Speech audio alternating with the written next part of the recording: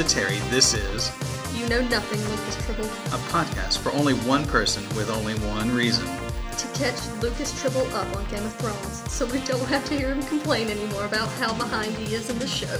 I'm Steve Renaud. And I'm Lauren Duke. And a special warning, the show is only for Lucas Tribble and no one else. If you're not Lucas Tribble, we kindly ask you to cease listening and unsubscribe from this podcast right now. We'll wait while you do this. Good, it's just now Lucas. Season 5. So, Lucas, King Joffrey, dead. Marjorie now gets to marry his younger brother named Tommen. Tommen, much better person. So, remember, 3 kids of Cersei and allegedly Jaime. We're pretty sure, well, not allegedly. There's supposed to be Robert and Cersei, but it's really Robert and Jaime. I was about to say, allegedly Robert. Cersei's twin brother. So anyway, Tommen, younger brother, much better person. Marjorie marries Tommen, and Cersei really begins really loathing Marjorie because she seems to be like a better queen. The people in King's Landing really like her. And way back when, by the way, this is kind of like some good backstory. Cersei gets a prophecy when she was a little girl that she'll have 3 kids. Those 3 kids will die. She will, something about a new, young, more beautiful queen will like overthrow her. And also Her little brother. Her little brother or the little sibling or something will strangle her or choke her to death or something like that. Mm-hmm.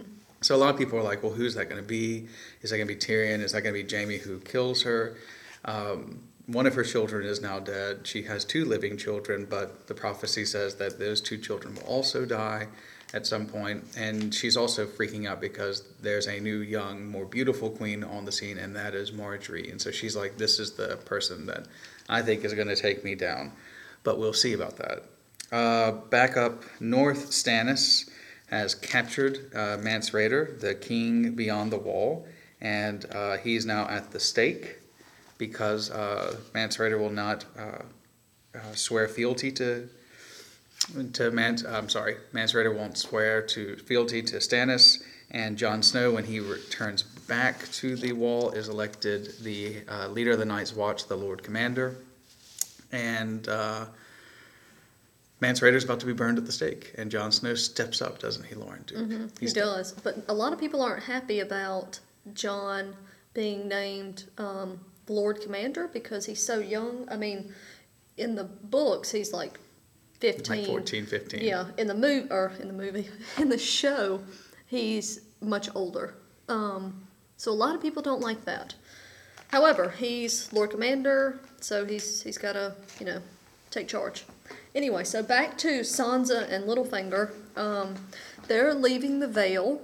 Well, real quick, Jon kills Mance Rayder while he's on the stake, just to so he's being burned alive, but Jon shoots him with an arrow. Yeah, and put him out of his suffering. Which so he's got the respect of the Night's Watch, but he also, a lot of folks in the wildlings, the free folk, give respect to Jon too, because he didn't let their king suffer. Yeah, because they brought pretty much all of the wildlings through the wall. They captured them. Yeah, and they brought them through the wall, and they were not happy about that. So anyway, so Sansa and Littlefinger leaving the Vale.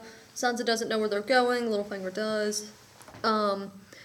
But turns out that Littlefinger is intending to marry Sansa to Ramsay Bolton, because he is in charge at Winterfell, and Littlefinger knows that having a Stark in Winterfell will, give more validity to Ramsay's claim over Winterfell.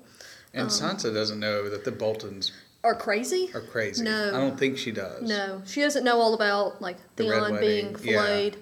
Yeah, because that's their whatchamacallit, their sigil is a filleted is man. Yeah, they like to skin people alive. Mm-hmm. They're kind of sadistic, But I Yeah. think Sansa's not thrilled about it, but I also think she's like, I'm headed home. The Boltons are, bannermen of my family, but she didn't realize the Boltons betrayed her family and kind of signed up with the Lannisters. I don't think she understands that until she gets there. Yeah. Okay, so she gets there and she finds Theon, which his new name under Ramsay's control is Reek, and he's this really broken and kind of like half crazy man because he's he's been tortured. He's been everything you can imagine. So Sansa is married to Ramses in a wedding out by the old that weirwood tree. The tree, and their wedding night kinda doesn't go well for her. Not good, because Ramsay's nuts. Yeah. And he has psychologically broken Theon down. In fact, Theon's sister leads a raid to come. Her name is Yara. Leads a raid on Winterfell to rescue Theon, and Theon is so broken down that he refuses to go with her, and so he's kind of crazy. Yeah. And so Ramses is sadistic, I think, to put it lightly. Mm-hmm. So he just starts to torture Sansa because all he needs is her body and her name. He doesn't really need her mind. So he just tears her down. So anyway, Stannis decides that he's going to march towards Winterfell too, and it's heavy snow because winter is coming. Little Stark shout out there. He threatens Ramses and he says, I'm on my way. The one true king, you should bend the knee. But that Ramses doesn't really care. So Melisandre gets the bright idea to burn Stannis' daughter at the stake because she believes that sacrificing king's blood to the Lord of Light will favor their cause. It's kind of... It's really messed up. Yeah, kind of sad. Really. Davos takes it the hardest because... Well, that girl taught him to read. Yeah, she had taught him to read, and Davos loves her. So, burn her at the stake. And the weather does turn in his favor, but the battle does not really go in his favor because he is easily defeated by the Boltons. Right after the battle is over, Stannis is wounded, but Brienne just kind of shows up and kills him because that was her whole intent all along. Because Stannis killed his younger brother by that little smoke demon monster baby, and so Brienne's just like, I'm gonna end it now. I'm gonna kill you, and so she does. And Stannis is no more. Yep. But he kind of went nuts. He was originally this really level-headed, probably would have been the right person to take over. Yeah. But by the end of it, he had gone so religiously fanatic that he was not a good guy. No. I mean, I really wanted him to, whip up on Ramsay because Ramsay is a terrible person. But Stannis would not have been a good king. But he's almost a terrible person that you love to hate. That's how bad Ramses was. Ramsay, Or is. Yeah, I don't like, yeah. That's how bad he is. So across the narrow seas, we're over at Essos. This is the eastern continent. Westeros is the western continent. Essos is the eastern continent. Arya has, when we last saw her at the end of season 4, she was traveling over to Braavos. She has gotten there, and there's the mysterious House of Black and White. This is where the collective of the Faceless Men kind of are headquartered. Faceless men follow the Faceless God, and there she begins learning how to become one of the Faceless Men through Jakar. What's his name again? Oh, crud, what's his name? I think it's Jakar, right?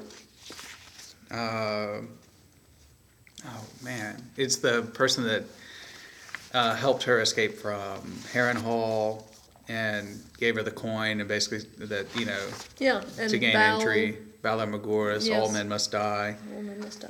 And so, anyway, so she starts training to become a faceless man, which are basically like these assassins who can take on identities of the people that they kill. And the problem, though, is that Arya has a bit of a beef to kind of take care of with a bunch of folks that she feels like betrayed her family. Joffrey, Cersei, I think Sansa is on her list. Frey. Walter Frey is on her list. So she has this like kill list. And one of the people on her kill list is Meryn Trant. Meryn Trant is the knight in the Kingsguard who killed her sword instructor, Ciro from Bravos. And so she's like, I'm going to straight up kill that guy. So she starts assassinating people on her list, Meryn Trant being, I think, one of the first ones, without the blessing of the faceless men of the House of Black and White. That gets her in a good bit of trouble, and so for punishment of, going off the reservation, she gets struck blind and is kind of kicked out of the House of Black and White and is forced to live on the street. However, there's like this other girl that's named the Waif, who is also kind of small and terrifying, and shows up occasionally just to beat the mess out of blind Arya on the streets. Just to teach her a lesson. Just to continue to mess with her.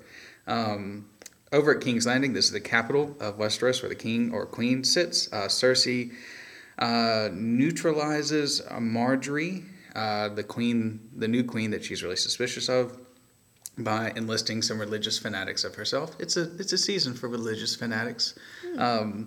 And because she really doesn't like how Marjorie is kind of making Tommen, the new king, do things. And so what she does is she strikes an alliance with the leaders of like this new evangelical cult that's rising up in popularity named the Sparrows. And she appoints the head sparrow to kind of become the new high septon, kind of like the Pope of the religion of the Seven. And they create something called the Faith Militant, and these people really start enforcing, I think, laws that were already there, but had just never really been enforced. And think of the Spanish Inquisition. Yeah. Basically. And no one inspects the Spanish Inquisition. Exactly. So Marjorie's brother is named Loras. He's the Knight of Flowers. Loras, by the way, just a little flashback to, Loras is gay and was actually Renly Baratheon's lover. Mm-hmm. True story. Mm-hmm. Even though Marjorie was engaged to Renly Baratheon. No, they were married. Are they married? He was married to her sister, but he was banging her brother. Well, anyway, everybody knew about it and everybody was cool about it. Everybody was fine. So it's kind of like, this is a way that Westeros is a lot like the South. It's one of those things of, no, hang on. It's one of those things of, we don't care what you do as long as you just don't make it public, or, just kind of like keep it quiet, yeah. Right? Everybody kind of knew Loras was gay. No one really cared. Yeah. But Cersei wants to start messing with the Tyrell family, and so apparently being gay in Westeros is a crime. Mm-hmm. And so she has Loras rounded up and thrown into the dungeon. She has Marjorie rounded up too for, I don't know what she has. Well, because she... Oh, just because she was lying. Yeah, because everybody knew that Renly and Loras and that Marjorie... Because he asked, did you know that your brother was doing this? And she said no and all this kind of stuff, but they all knew she was lying. So Marjorie gets thrown in jail, Loras gets thrown in jail, Tommen is ticked off. Tommen is really upset because he really likes Marjorie. He really loves Marjorie. And she's a good deal older. She's maybe like 17. 10 years. No, I mean, yeah, she's like 17 and he's like 12. So it's not like super weird. Oh, no, it's not like super weird. But, he looks at her as like... An older lady. Yeah. Like, oh, wow, this is my wife. And she's older and, very attractive. And I like her a lot. So he's really upset. And, of course, Cersei is like, I'm pulling the strings on these religious people. And Olenna Tyrell, who's kind of the matriarch of the Tyrell clan out of Highgarden, is also ticked.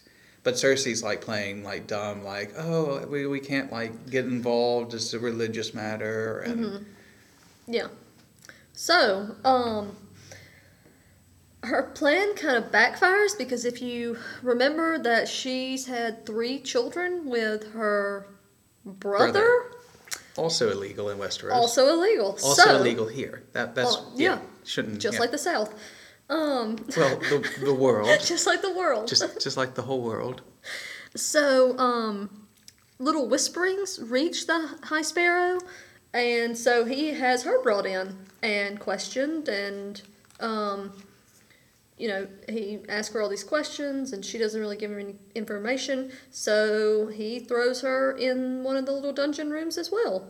And There's Cersei in. yeah, Cersei, yes. And I think it's about that time that Marjorie and Loras Go on trial. go on trial, fess up, do penance. Marjorie starts being like, "Oh, I believe in all of this religious stuff," and the High Sparrow is like, "Oh, well, you've reformed and you can go." Because the High Sparrow goes to Tommen and gets his claws, and so Tommen goes to Marjorie and's like, "Just say this, just Yeah, and so they get out. And, Marjorie and Loras does. yes. Cersei's still in prison. Yeah, Cersei's still in prison. So anyway, what her penance is that she has to walk naked through the streets of King's Landing back to the Red Keep, which is the castle there, and people are lining the streets. They've already cut her hair, so she has nothing to cover. People are throwing things at her. People are yelling, spitting on her, all this kind of stuff. And a lot of people in the show kind of root for her in this moment, but if you've read the books, you don't, so don't root for her. Anyway, so now we're going to move to kind of like the Desert Kingdom, Dorne. I know we talked about it's kind of like Spain. Jaime and Bronn, if you remember the guy that was with Tyrion for a while, he's now with Jaime. Can I just say that this little side thing of the show, terrible. Horrible. They shouldn't have done this. No. It was annoying. It introduces the sand snakes. Yeah, which are Oberyn's Martell's nieces. illegitimate children. No, I thought they were his nieces. There's illegitimate daughters. That's right. Okay, yeah. Yeah. Because And so, if you're illegitimate in Winterfell, your last name's Snow. If you're illegitimate in, crud, I think in the Tully, your last name's River, and if you're illegitimate in Dorne, your last name is Sand. yes. So they're the Sand Snakes because they're illegitimate daughters. So Princess Marcella was sent to Dorne kind of as a peacekeeping See, action. Tyrion did that when he was Hand, and what he did was he was trying to see who was the leak in the small council, and so he said that he was going to send Marcella, the daughter, to one person. He said, I'm going to send her to, I can't remember what kingdom, but let's say the Iron Islands or whatever. And then he said to the other person, I'm going to send her to Dorne. And then Cersei comes and it's like, how dare you send my daughter to Dorne? So that meant that he knew who was kind of getting information to Cersei. So I think the only reason she went to Dorne was simply for Tyrion to figure out who is kind of betraying him on the small council when he was Hand. Yeah. So she's there. Jaime and Bronn are on this mission to save her, even though while she's been there, they've been treating her really well. There was really no reason. They kind of mess all this stuff up. So Oberyn, since he was killed by Cersei's champion at that one, by the mountain, they think that she's in danger. So they go down there, they fight the sand snakes, they get Marcella, and they start to bring her back. But while she's leaving, Oberyn's widow kisses her on the lips before she gets on the boat.